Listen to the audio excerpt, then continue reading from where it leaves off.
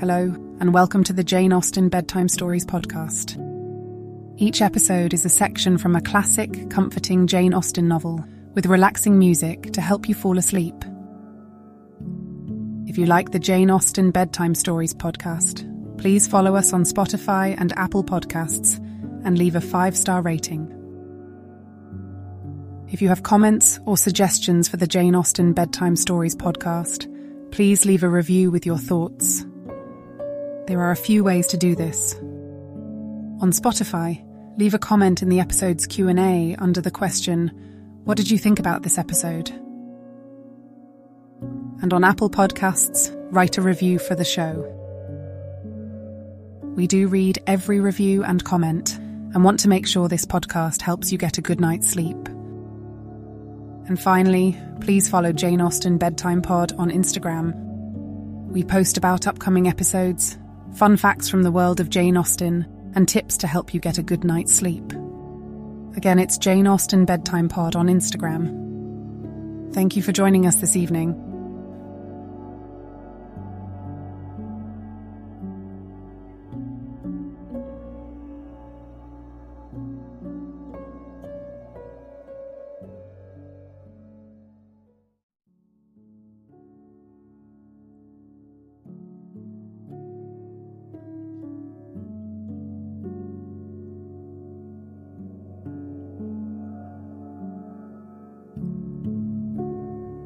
Now, it's time to relax. Let your body fall into a comfortable position in your bed and drift gently into a state of total relaxation with tonight's story.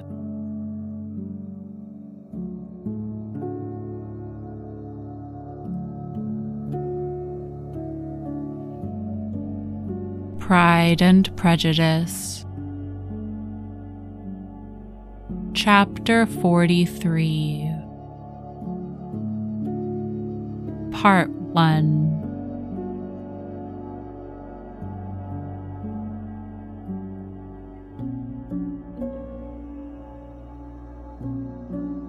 Elizabeth, as they drove along, watched for the first appearance of Pemberley Woods with some perturbation, and when at length they turned in at the lodge, her spirits were in a high flutter.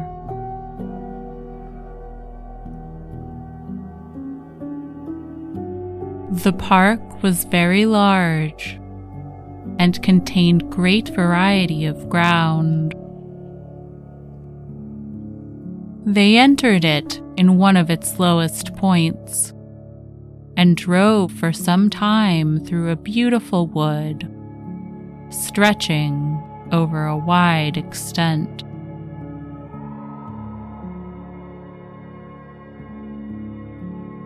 Elizabeth's mind was too full for conversation, but she saw and admired every remarkable spot and point of view. They gradually ascended for half a mile, and then found themselves at the top of a considerable eminence, where the wood ceased, and the eye was instantly caught by Pemberley House, situated on the opposite side of a valley, into which the road with some abruptness wound. It was a large, handsome stone building, standing well on rising ground, and backed by a ridge of high, woody hills. And in front, a stream of some natural importance was swelled into greater, but without any artificial appearance. Its banks were neither formal nor falsely adorned. Elizabeth was delighted. She had never seen a place for which nature had done more, or where natural beauty had been so little counteracted by an awkward taste. They were all of them warm in their admiration, and at that moment she felt that to be mistress of Pemberley might be something.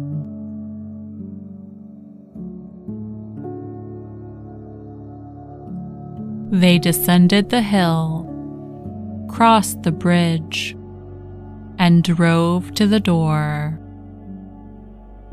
And, while examining the nearer aspect of the house, all her apprehension of meeting its owner returned. She dreaded lest the chambermaid had been mistaken. On applying to see the place, they were admitted into the hall, and Elizabeth, as they waited for the housekeeper, had leisure to wonder at her being where she was.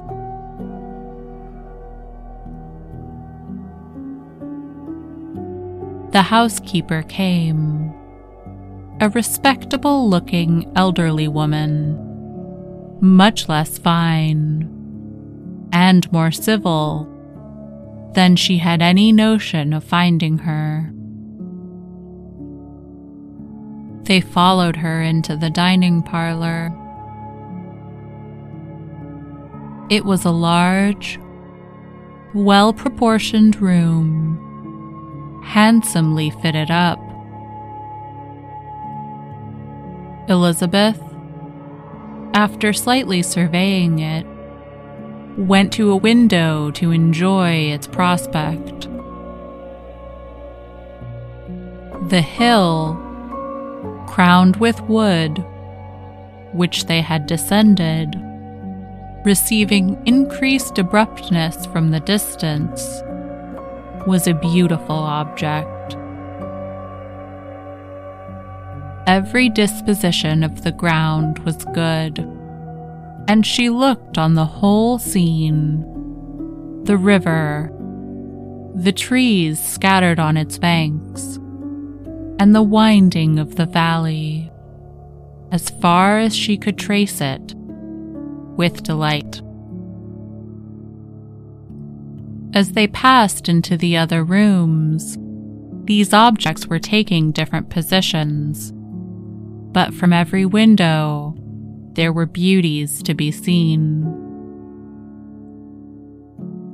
The rooms were lofty and handsome, and their furniture suitable to the fortune of its proprietor. But Elizabeth saw, with admiration of his taste, that it was neither gaudy nor uselessly fine. With less of splendor and more real elegance than the furniture of Rosings.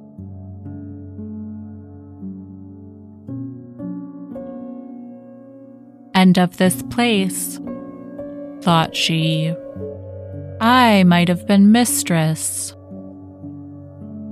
With these rooms, I might now have been familiarly acquainted. Instead of viewing them as a stranger, I might have rejoiced in them as my own, and welcomed to them as visitors my uncle and aunt. But no, recollecting herself, that could never be.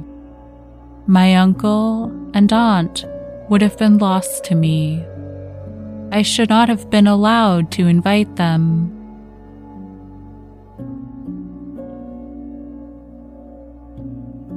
This was a lucky recollection.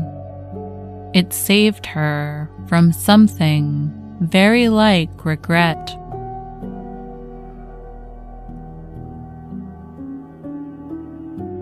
She longed to inquire of the housekeeper whether her master was really absent, but had not the courage for it. At length, however, the question was asked by her uncle, and she turned away with alarm, while Mrs. Reynolds replied that he was, adding, "But we expect him tomorrow, with a large party of friends."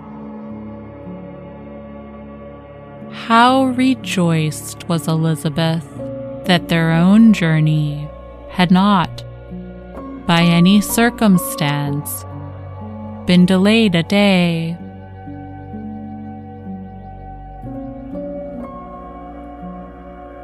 Her aunt now called her to look at a picture. She approached and saw the likeness of Mr. Wickham, suspended amongst several other miniatures over the mantelpiece. Her aunt asked her, smilingly, how she liked it. The housekeeper came forward and told them it was a picture of a young gentleman, the son of her late master's steward, who had been brought up by him at his own expense. "He is now gone into the army," she added, "but I am afraid he has turned out very wild."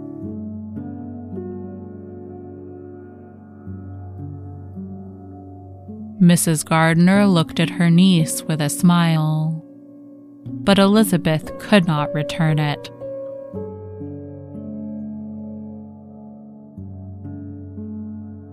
"And that," said Mrs. Reynolds, pointing to another of the miniatures, "is my master, and very like him. It was drawn at the same time as the other, about 8 years ago. I have heard much of your master's fine person," said Mrs. Gardiner, looking at the picture. "It is a handsome face. But Lizzie, you can tell us whether it is like or not."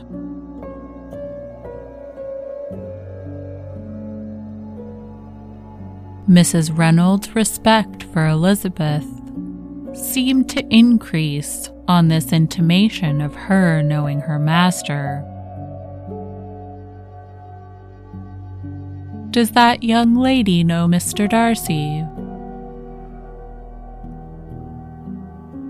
Elizabeth colored and said, "A little."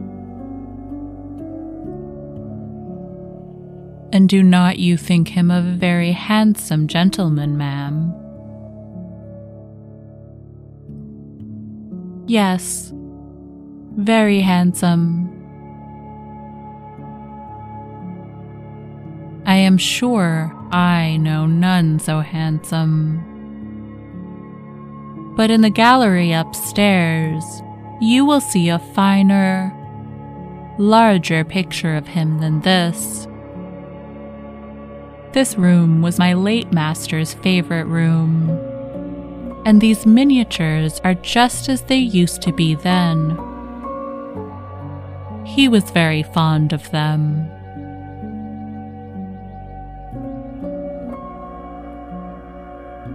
This accounted to Elizabeth for Mr. Wickham's being among them.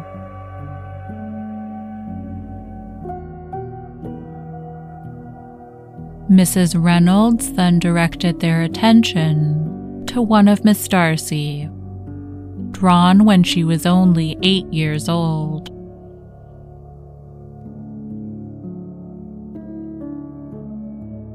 "And is Miss Darcy as handsome as her brother?" said Mrs. Gardiner. "Oh, yes, the handsomest young lady that ever was seen, and so accomplished. She plays and sings all day long. In the next room is a new instrument just come down for her, a present from my master. She comes here tomorrow with him."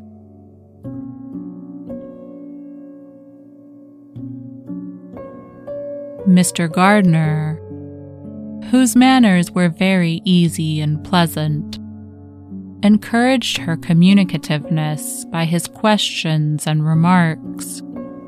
Mrs. Reynolds, either by pride or attachment, had evidently great pleasure in talking of her master and his sister.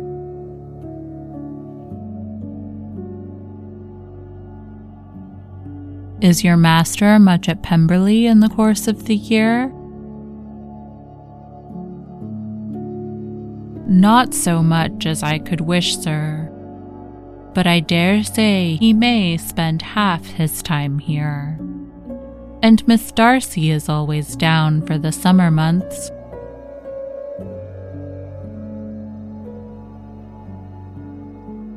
"Except," thought Elizabeth, "when she goes to Ramsgate."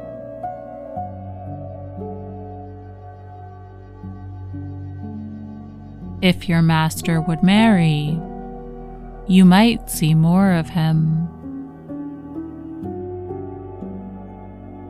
"Yes, sir, but I do not know when that will be. I do not know who is good enough for him." Mr. and Mrs. Gardiner smiled. Elizabeth could not help saying, "It is very much to his credit, I am sure, that you should think so." "I say no more than the truth, and everybody will say that knows him," replied the other. Elizabeth thought this was going pretty far, and she listened with increasing astonishment as the housekeeper added, "I have never known a cross word from him in my life, and I have known him ever since he was 4 years old." This was praise, of all others most extraordinary, most opposite to her ideas. That he was not a good-tempered man had been her firmest opinion. Her keenest attention was awakened.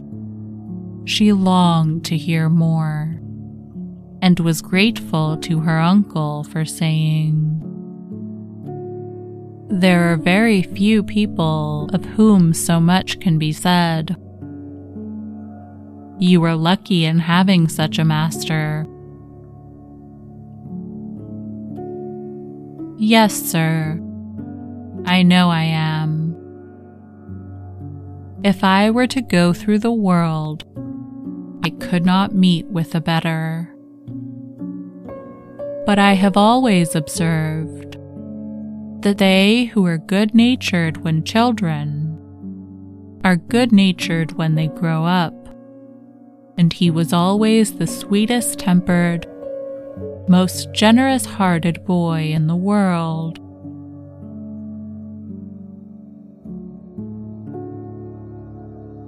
Elizabeth almost stared at her. "Can this be Mr. Darcy?" thought she. "His father was an excellent man," said Mrs. Gardiner. "Yes, ma'am, that he was indeed, and his son will be just like him, just as affable to the poor.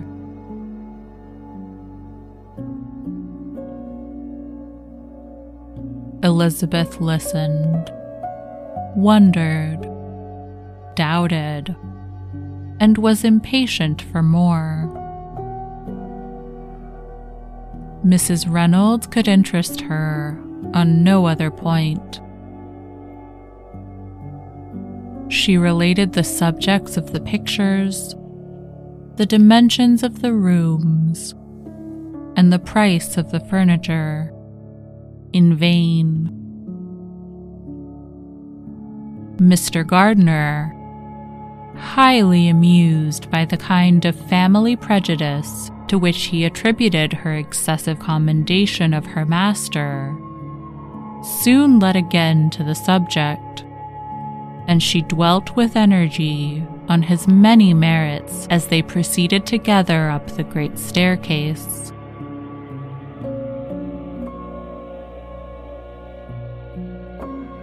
He is the best landlord and the best master, said she, that ever lived, not like the wild young men nowadays, who think of nothing but themselves.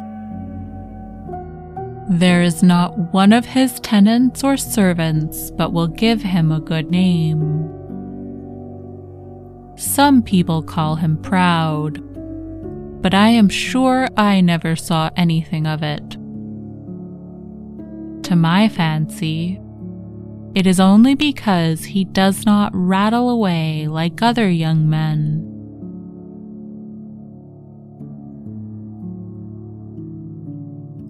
In what an amiable light does this place him, thought Elizabeth.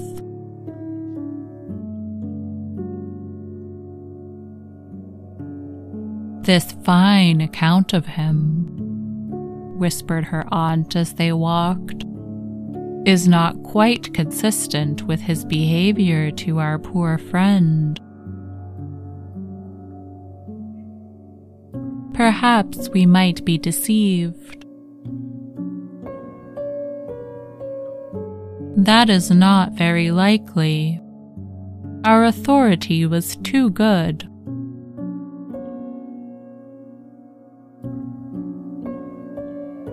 On reaching the spacious lobby above, they were shown into a very pretty sitting room, lately fitted up with greater elegance and lightness than the apartments below, and were informed that it was but just done to give pleasure to Miss Darcy, who had taken a liking to the room when last at Pemberley.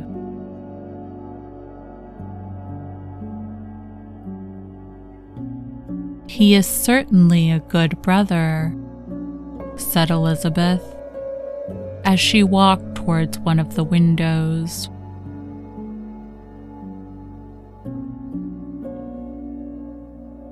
Mrs. Reynolds anticipated Miss Darcy's delight when she should enter the room. And this is always the way with him, she added. Whatever can give his sister any pleasure is sure to be done in a moment. There is nothing he would not do for her.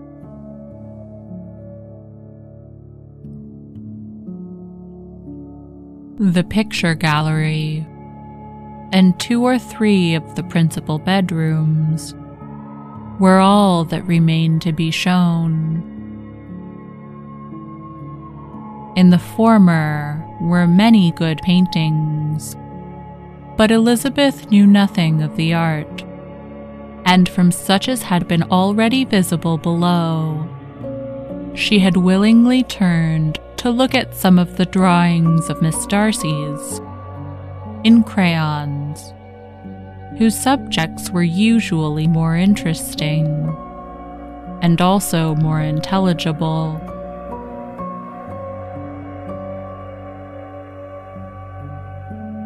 In the gallery, There were many family portraits, but they could have done little to fix the attention of a stranger.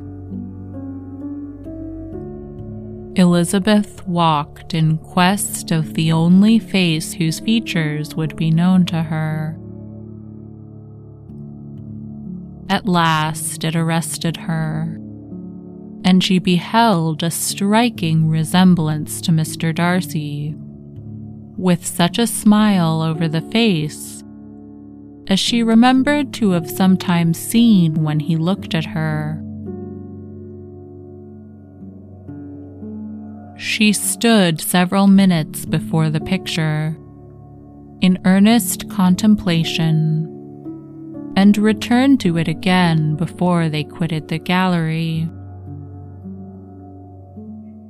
Mrs. Reynolds informed them that it had been taken in his father's lifetime.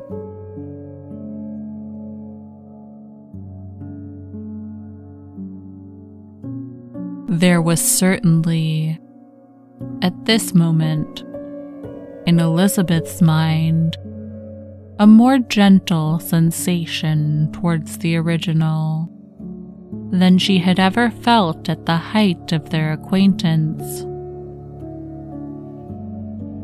The commendation bestowed on him by Mrs. Reynolds was of no trifling nature.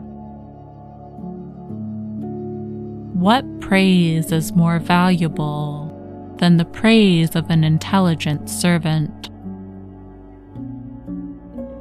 As a brother, a landlord, a master, she considered how many people's happiness were in his guardianship, how much of pleasure or pain was it in his power to bestow, how much of good or evil must be done by him. Every idea that had been brought forward by the housekeeper was favorable to his character, and as she stood before the canvas on which he was represented, and fixed his eyes upon herself, she thought of his regard with a deeper sentiment of gratitude than it had ever raised before. She remembered its warmth and softened its impropriety of expression.